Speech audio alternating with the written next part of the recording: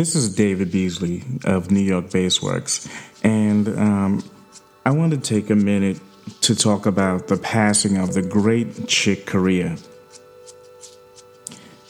Chick was an amazing artist, and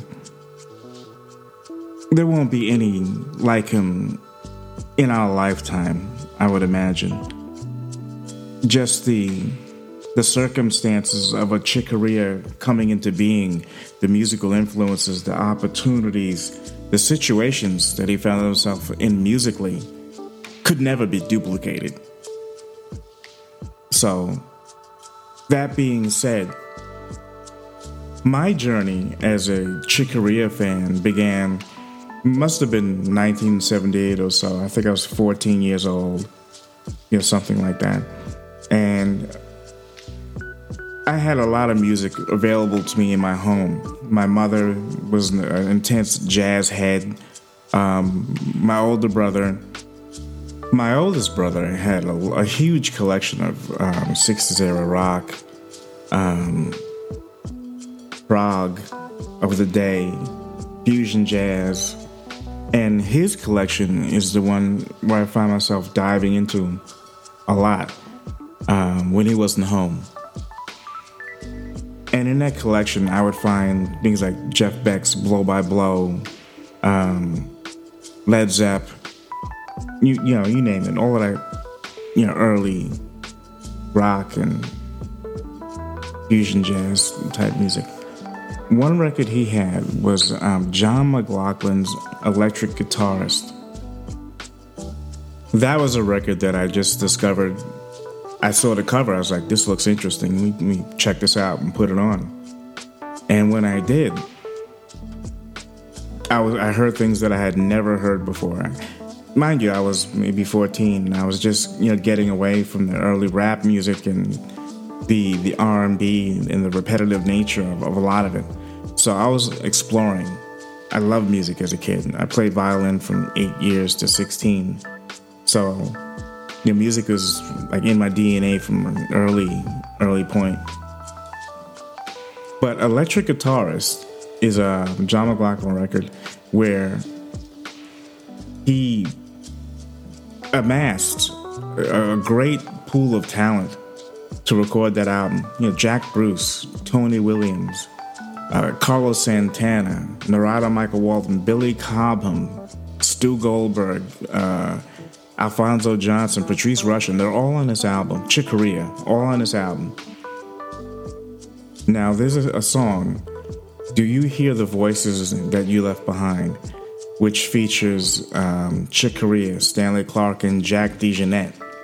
It was really just one of those perfect storms of records that someone with an impressionable mind, curiosity, fell upon at the right time, right place in his life. And that track just sucked me into the rest of the record.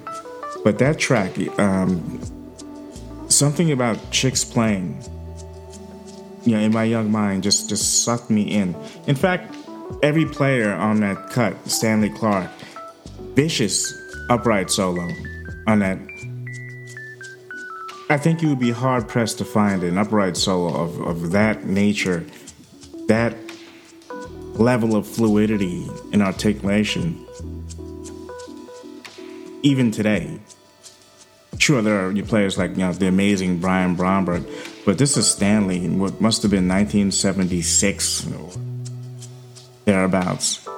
1977, that was 1977, laying this thing down. And Chick takes a Moog solo. Now, mind you, this is a straight-ahead tune, and I had heard straight-ahead all my life. My mother playing Coltrane and various artists of the day, Wayne Shorter, things of that nature. I've heard straight-ahead. I grew up with it, and this is probably one of the first players I've ever heard. Just rip a mini Moog solo in a straight-ahead cut. And when I heard it, I knew immediately that it was something just different about what was going on.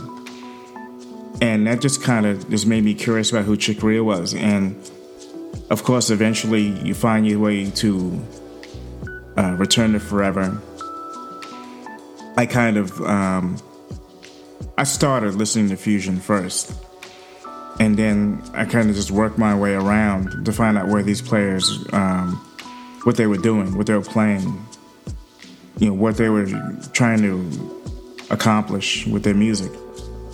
Now, Chick would take you on an adventure with his music. You never knew where the music was coming from next, what idea was coming at you next. There's several different versions of Return to Forever. You have the Music Magic group, Stanley, Jerry Brown, Gail Moran in the group, Strings. You had the Leprechaun group, Steve Gadd, Anthony Jackson. You just never knew. Four quartets, with Steve Gadd, Eddie Gomez, Michael Brecker. It was just like you just never knew what to expect. And that's part of the amazing thing about Chick Corea. Couldn't pin him down. And like Miles Davis, every one of his groups showcase a superstar of some sort. If a cat was playing with Chick Corea, you knew that this guy was going to bring it. So that was another reason why I just made sure I always grabbed whatever Chick Corea album I could find in a record store. Yeah, remember record stores? Yeah, exactly. You had to walk into a store and hope they had what you were looking for. And if they didn't, you just keep coming back until you found it. That was the musical journey back then. Now you can just, anything I mentioned today on this podcast, you can just download it. But no, we had to, put the shoes on and walk out of the house and go on an adventure. Sometimes you wouldn't find anything you were looking for. And you come back, you leave dejected. But undeterred, you were on a journey, you were on a mission. You knew you had to go out and find that record. So, yeah. Chick Corea's records, they led you to many different avenues. They brought you to Al Di Meola, Stanley Clarke, Lenny White. If you followed those breadcrumbs, you were really you were gonna discover a lot of great music. And as a young bass player, I was pretty, bass focused back then. Discovering Lenny White through Chick Corea would mean that I would discover Marcus Miller. And of course, that meant a journey with Stanley Clarke. Stanley's a big influence. Stanley's one of the first players that showed me that the bass was capable of just many different colors. The tunings he used, the different strings he used, tenor bass, piccolo bass. Those things stuck with me forever. That's all Chick Corea. Had Stanley not been with Chick Corea, he would have still been a famous bass player.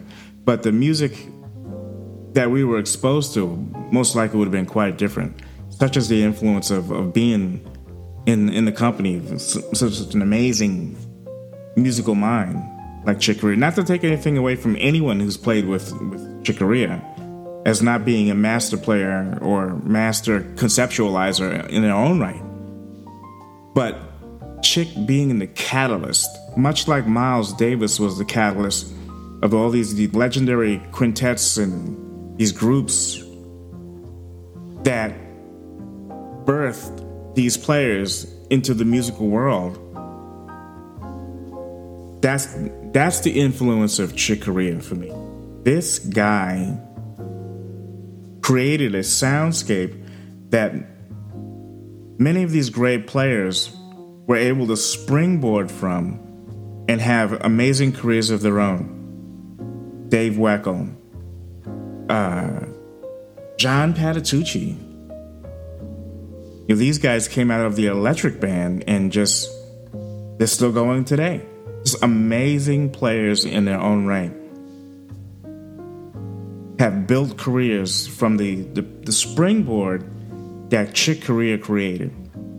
I'm really just speaking from the heart right now. I'm not,